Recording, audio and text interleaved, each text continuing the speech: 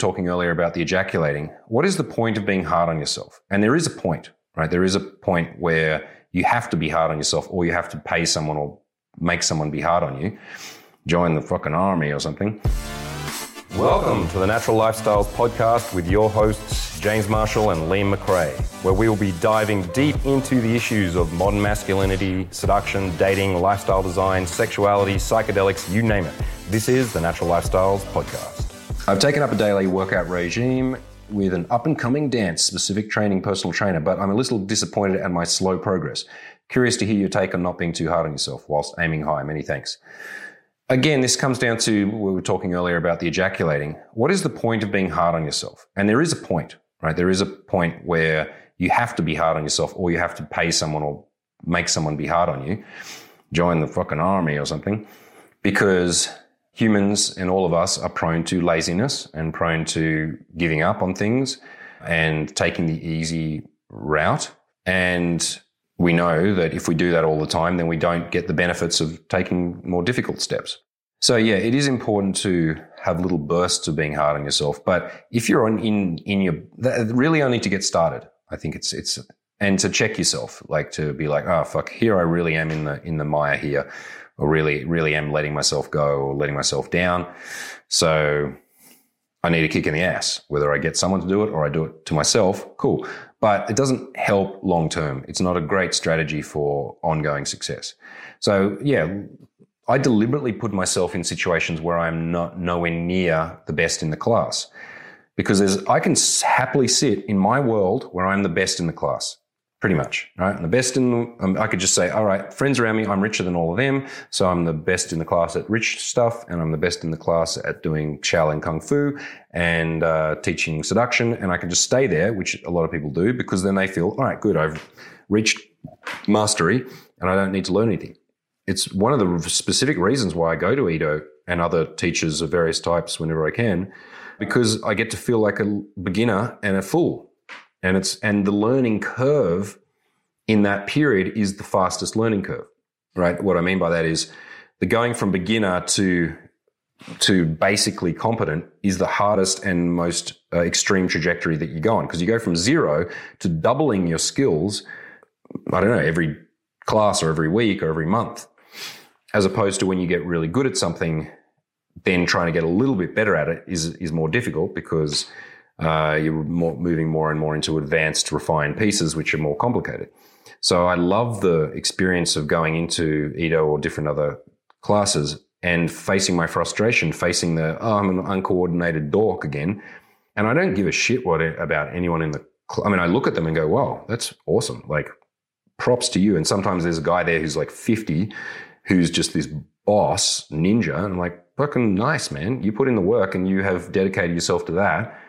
And at 50 years old, you're running rings around half the guys in the class. That's awesome. Like, I think more like extreme respect to that kind of thing. But at the same time, it's like I don't feel bad because everyone else is better in the class. I think it's a bit funny.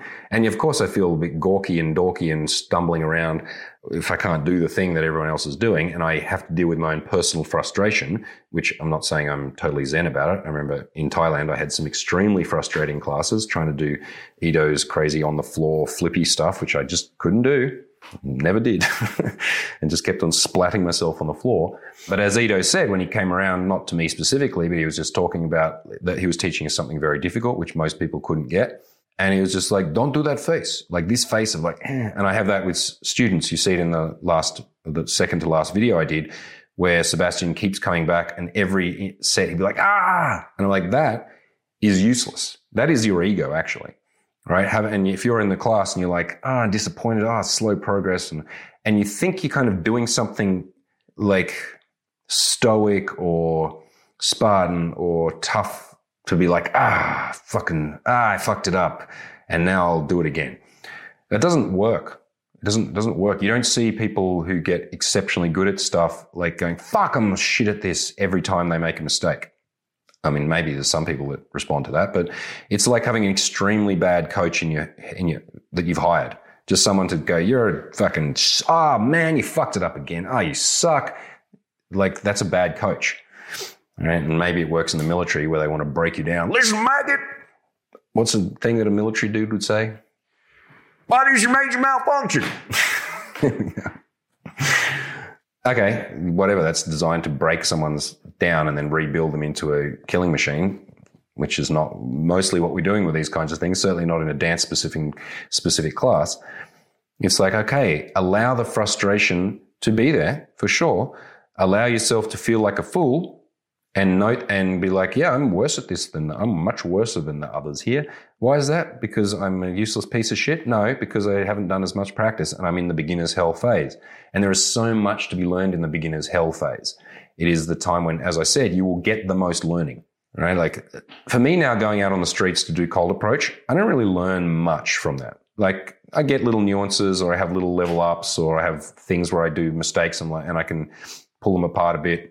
But it's not like the early days where going out and putting myself in front of women, whatever happened, led to extreme personal growth in extremely short period of time. Over 2 years that I was really into it, that I was really practicing a lot, I faced huge amounts of my ego, my anger, my fear, my issues with women, and learned from every single interaction something quite profound. And I'm so grateful for that period and grateful to myself for going and doing it properly, instead of just fighting around and doing one approach here and there, which you can do for the rest of your life and you won't get much out of it.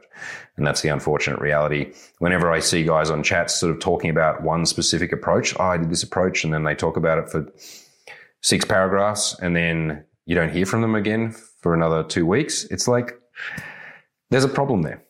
Because the problem is, and when I see guys like writing detailed analysis of one set that I did on a video and going, oh, you fucked that up and, I feel bad for you, or that girl was or something. I'm like, I don't even remember her face. I literally don't. I remember the back of her because I've seen the video. But it's that last video is an example of me going out for 2 hours, and that's only half of it, and meeting 10 women. And it's like, if you're in the beginner's phases and you're not going and meeting girls every day, you're kind of not doing it at all. And it is better than nothing because it keeps it in, well, sometimes it's worse than nothing because you're in this stress of like, I'm almost there. I'm almost at the gym. I'm almost doing it. And I feel all these bad feelings, and then I beat myself up, and then I back away and I don't do it. Better to just not do it at all, actually. And don't not do it at all, because not doing it at all is the worst thing you can do. But it's slightly better than half doing it. Does that make sense? The best thing to do is to do it, and to know that the beginner's phases, the stumbling, the ineptitude is a beautiful time, actually. If you move through it, it's not a beautiful time if you sort of half-quarter do it and never, ever move. If you go and do this dance class once a month and go in there with an attitude of like, I fucked it up. Oh, these people are better than me. Don't do it. It's better not to do that at all, because you will never learn. Right? If you go in and you do it enough, whatever that is, twice a week, 3 times a week, every day, whatever is the benchmark of what will lead to actual results, and you allow yourself to drop that fucking face, and you have a laugh at yourself every time you trip over, and you also look at, again, what are you proud of every time, and what is the benefit of this mistake, then it works. Thanks so much for listening to the Natural Lifestyles Podcast. Check us out on YouTube at The Natural TV. See you on the next episode.